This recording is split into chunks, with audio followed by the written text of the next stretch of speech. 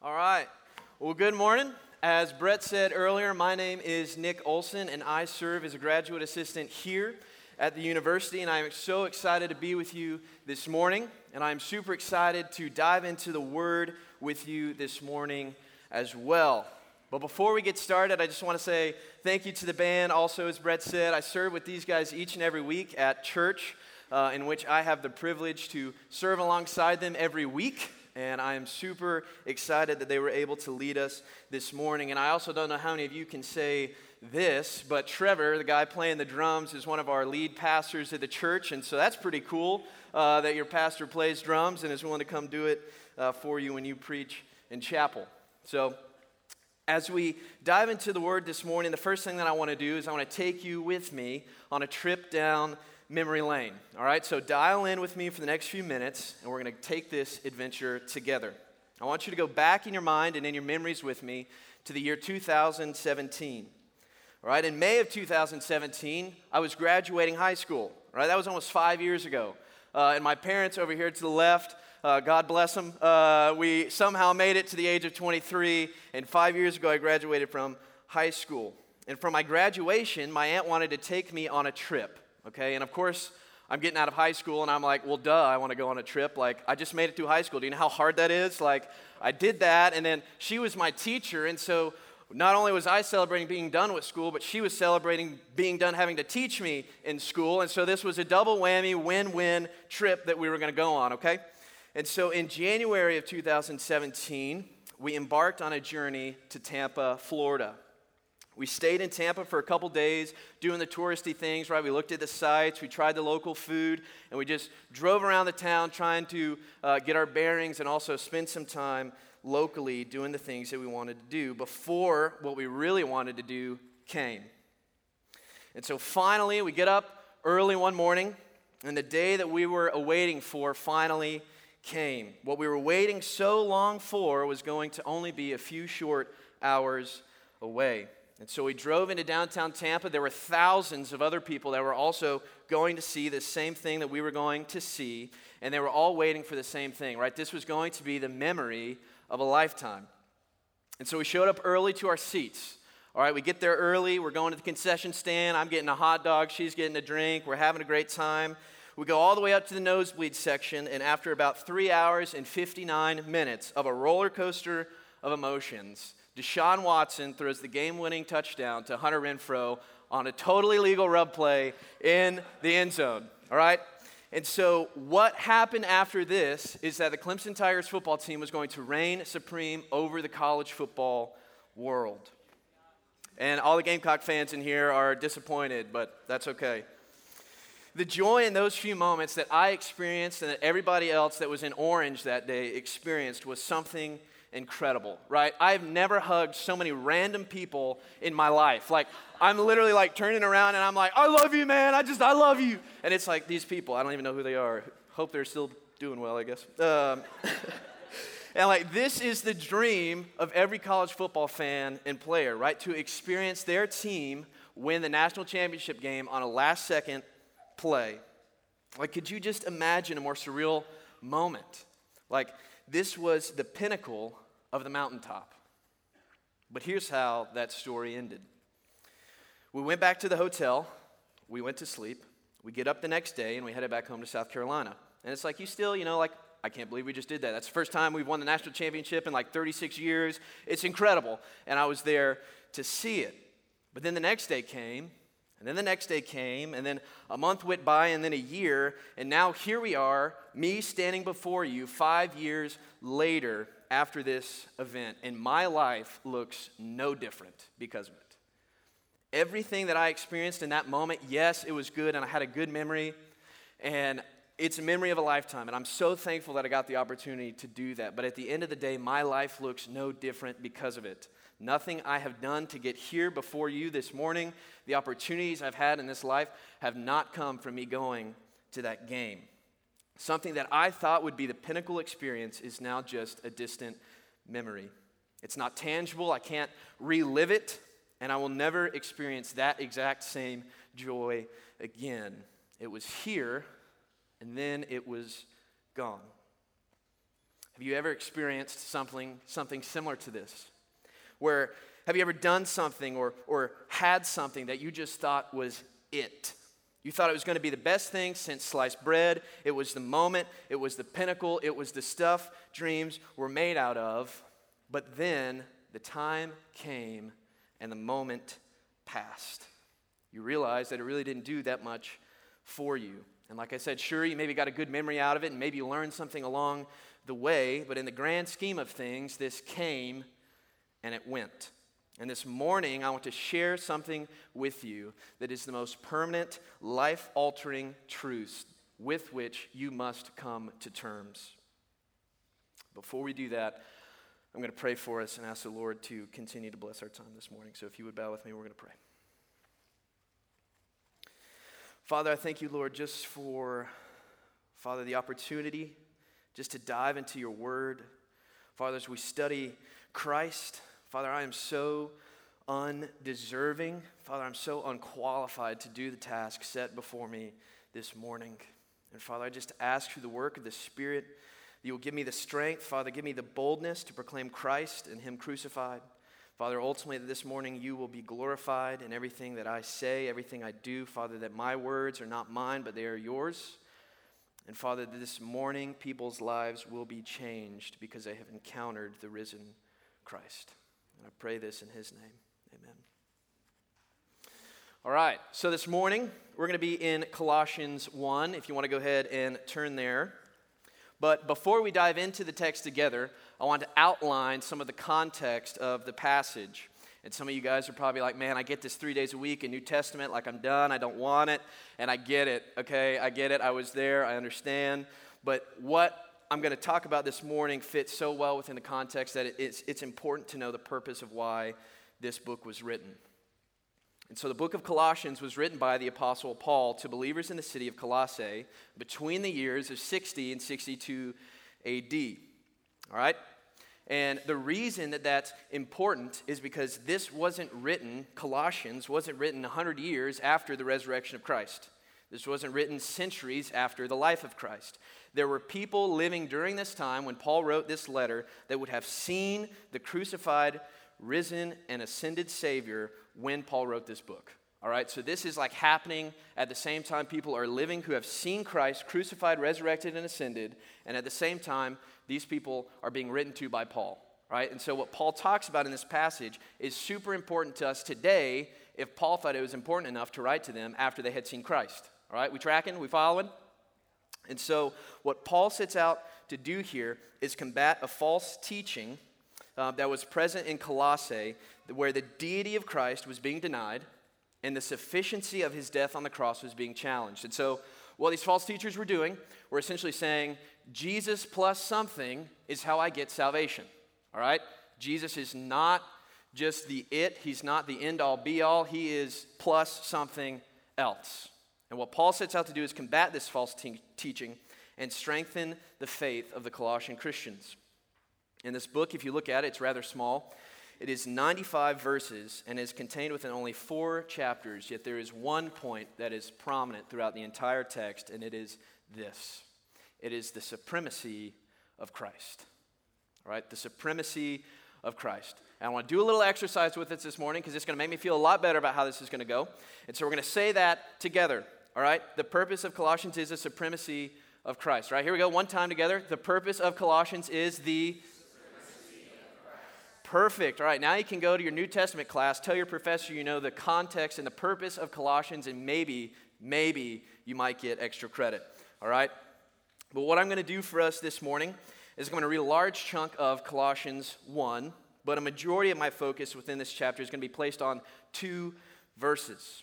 All right, and I'm going to go ahead and give a little disclaimer. I'm not going to sit here and read this text and go verse for verse and sentence by sentence. I'm not going to use the term here. I'm going to say exposit. I'm not going to exposit this text in the sense of the word, but what I'm going to do is just flesh out 2 verses out of this entire passage, and we're just going to deal with it. All right? But if you will, turn with me, Colossians 1, verse 15. We're going to dive into the word together, and if you're ready to do that, somebody shout amen. Amen. All right, here we go. Verse 15, Colossians 1. He is the image of the invisible God. He is the firstborn over all creation. For everything was created by him in heaven and on earth, the visible and the invisible. Whether thrones or dominions or rulers or authorities, all things have been created through him and for him. Verse 17. He is before all things, and by him all things hold together. He is also the head of the body of the church. He is the beginning, the firstborn from the dead, so that he might come to have first place in everything. Verse 19. For God, that is God the Father, was pleased to have all his fullness dwell in him, which is the Son. 20. And through him to reconcile everything to himself, whether things on earth or things in heaven, by making peace through his blood shed on the cross. Verse 21, 3 more to go. Once you were alienated and hostile in your minds, expressed in your evil actions. But now he has reconciled you by his physical body through his death to present you holy, faultless, and blameless before him, if indeed you remain grounded and steadfast in the faith and are not shifted away from the hope of the gospel that you heard. This gospel has been proclaimed in all creation under heaven, and I, Paul, have become a servant of it. All right, everybody take a deep breath. All right, we read 9 verses there. That's a huge chunk, all right? I thank you for pressing in and reading that with me. There's so much in this passage, 15 through 23, that just details the person and work of Christ. A specific section in this portion, verses 15 through 20, is commonly referred to by scholars as the Christ hymn, which means that this was some sort of song that the early church would have sung about Christ. Now, we don't know if this was a word-for-word quotation of the hymn. It most likely was not. But the point still remains that this is a declaration of Christ's deity and his supremacy. So where I really want us to camp out this morning out of this chunk are verses 17 and 18. All right, if you'll look back at those verses with me. Verse 17. He is before all things, and by him all things hold together. He is also the head of the body of the church. He is the beginning, the firstborn from the dead, so that he might come to have first place in everything. All right, here's what we're going to do. We're going to trace out and parse out what that means, to have first place in everything. All right, so press in with me, all right? To have first place in everything, that means he is preeminent, right? That means he is top. He is the greatest. There is nothing above him. There is nothing before him. There is nothing else to gain. There's nothing else to get. Christ is simply supreme over everything, and he is supreme in everything. And that's what Paul is trying to get at. That's how he's trying to strengthen the faith of these Colossian believers. And so let's trace that out. What is Christ supreme in? All right, here we go. We're going to deal with this. Christ is supreme over everything and in everything. He is supreme in his deity, that he is equal with God the Father in all of his attributes, and he is the radiance of his glory and the exact imprint of his nature. He is supreme in his eternality, that Christ never had a beginning. He has no beginning of days. He has no end of life. He is simply just there. He exists, all right? From beginning to end, Alpha, Omega, he is just there. He is supreme in his eternality. He is supreme in his constancy, that he is the same yesterday and today and forever. And he's steadfast in his attributes, in virtues, in character, and commitments. He is supreme in his knowledge, that even the 2.6 million libraries in the world could not begin to contain the knowledge that he has. He is supreme in his wisdom. He's never been perplexed by any problem, and he can never be counseled by the wisest of men, and nobody can ever question him, saying, "What have you done?" He is supreme in his authority, that all authority has been given to him in heaven and on earth and under the earth, that he's carved out the canyons with his hands. He tells the ocean where to stop, and it goes no further. He builds the mountains, and he sets the stars, planets, and moons in their orbits above. He sets up kings, and he removes kings, and he changes times and seasons. Nothing can challenge his authority. He is supreme in his providence. How sweet to know that he clothes the lilies of the valley and causes the wildflowers to grow, and not one bird in the remotest part of the Amazon forest falls to the ground, and not one hair turns white or black without his consent. He is supreme in his providence, or he is supreme in his word, that the universe came into existence by his word, and the universe is upheld by his word, including the molecules and atomic realities and even subatomic realities that Ant-Man gets stuck in. He is supreme even over those. He's supreme in his power, that he walks on water and he causes storms to cease. He cleanses lepers, heals the lame, opens the eyes of the blind, causes the deaf to hear, and raises the dead back to life. He's supreme in his purity, that he never sinned. He never sinned. Throughout eternity and during the years on this earth when he lived in flesh, he never had an evil thought. He never lusted. He never lied. He never cheated. He never stole. And the list can go on and on and on. What would it be like to not sin? We have no idea. But Christ has done it for an eternity, and he will continue to do it. He is supreme in his trustworthiness, that nothing he says will return void, and he will never break a promise that he makes.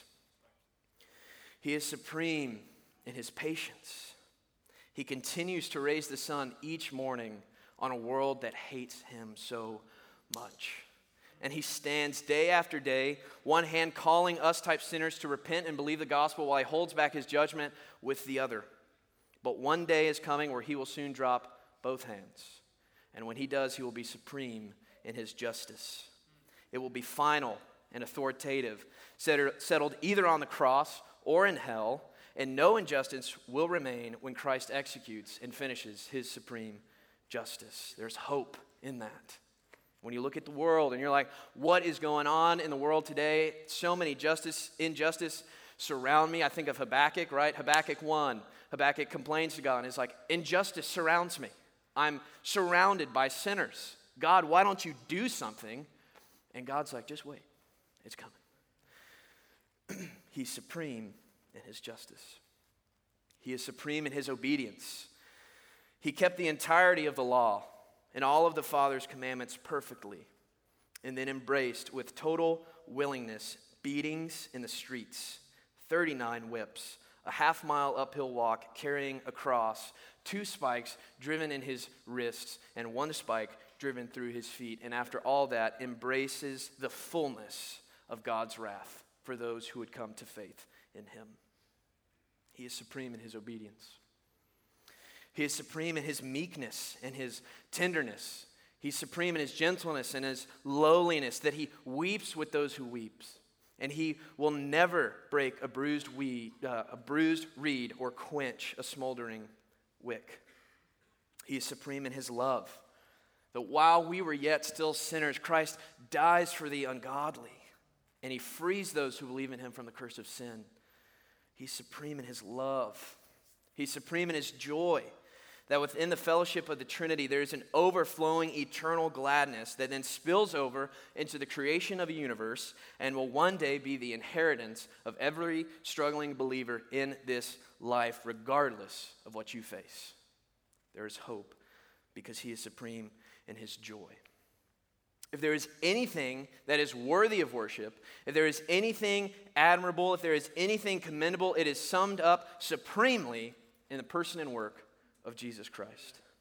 As Abraham Kuyper famously once said, there's not one square inch in the entirety of human existence over which the risen Christ does not shout, mine.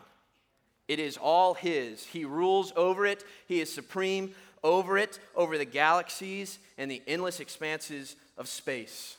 He is supreme over the earth, from the peak of Mount Everest set 29,000 feet up to the bottom of the Mariana Trench 36,000 feet down.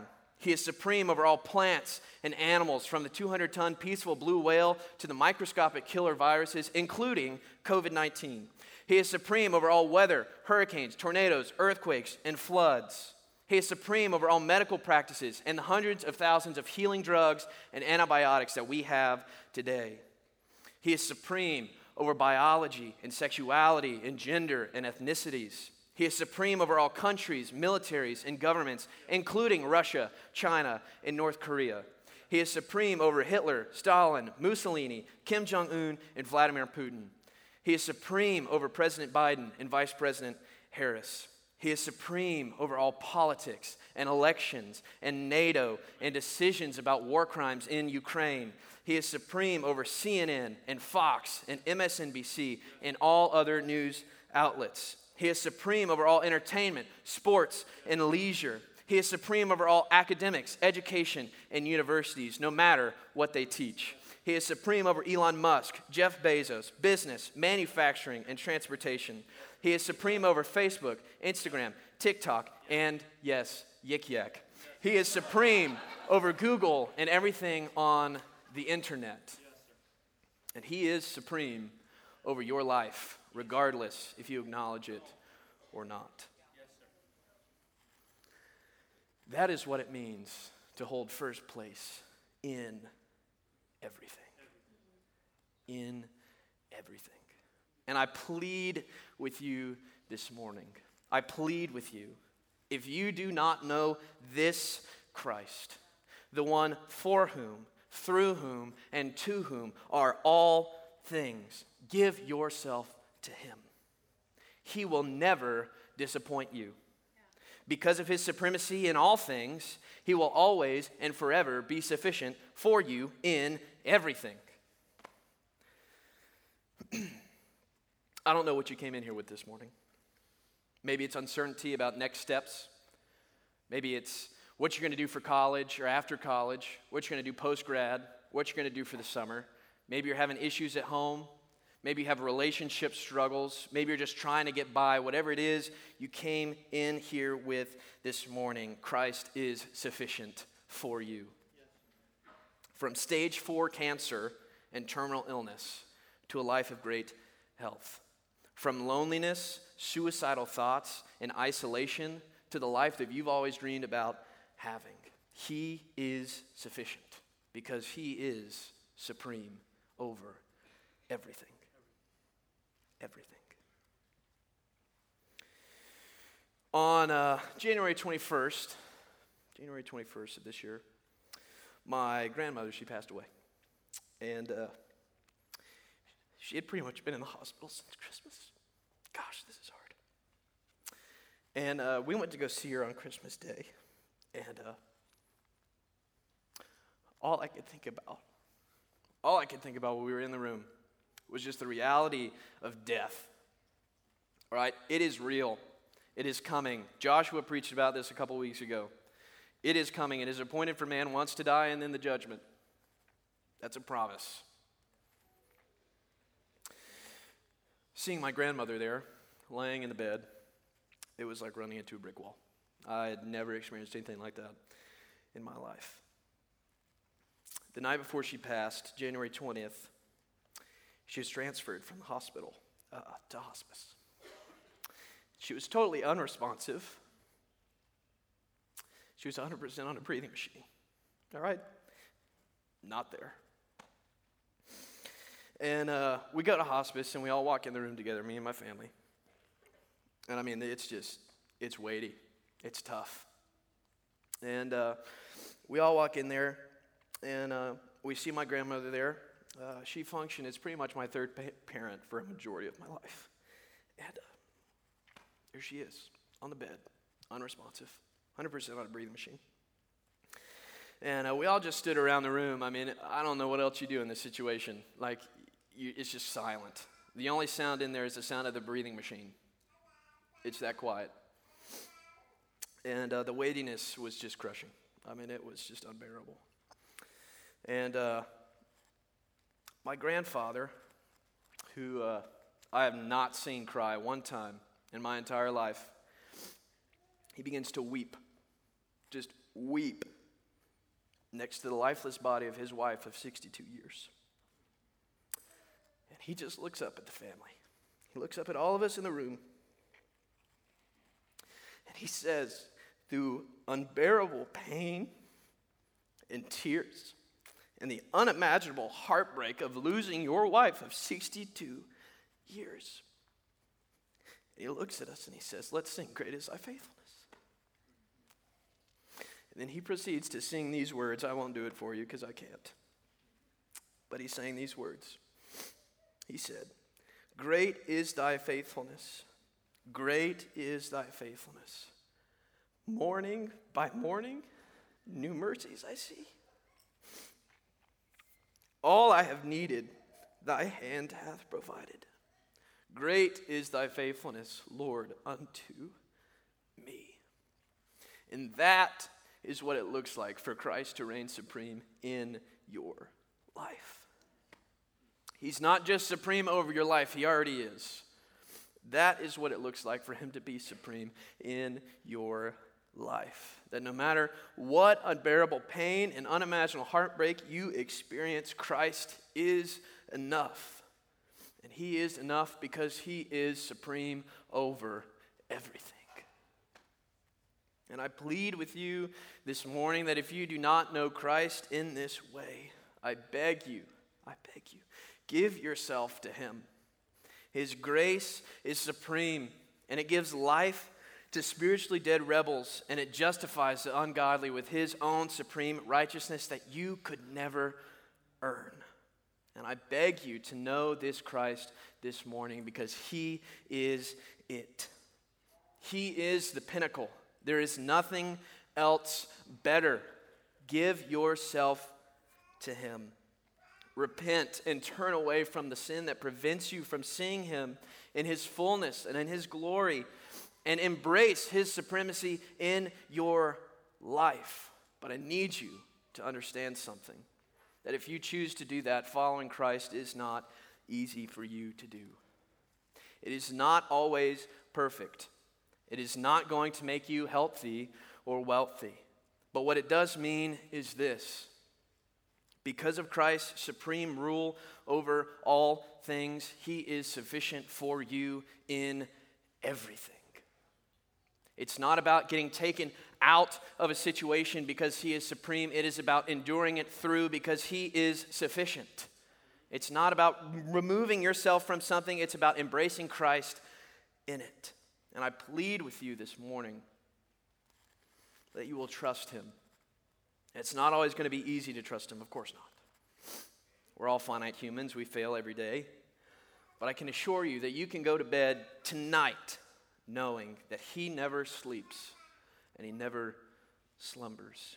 He is active in his supreme rule, day by day, hour by hour, second by second. He upholds all things in this universe, second by second, including you.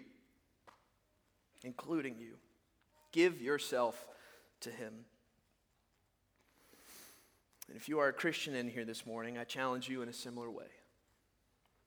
Do you know Christ in his supreme rule? Do you completely trust in his supremacy? And do you hold everything in your life with open hands, knowing that the Lord will always care for you because he clothes the lilies of the valley and he causes the wildflowers to grow? He will care for you, but do you know it? Do you trust it? Do you rest in his sufficiency for you? Don't neglect him. Daily commune with him, study him, learn about him, and trust him. Regardless of where you are this morning, give this supreme Christ everything, because it is his already, and he will supply your every need. Let's pray together.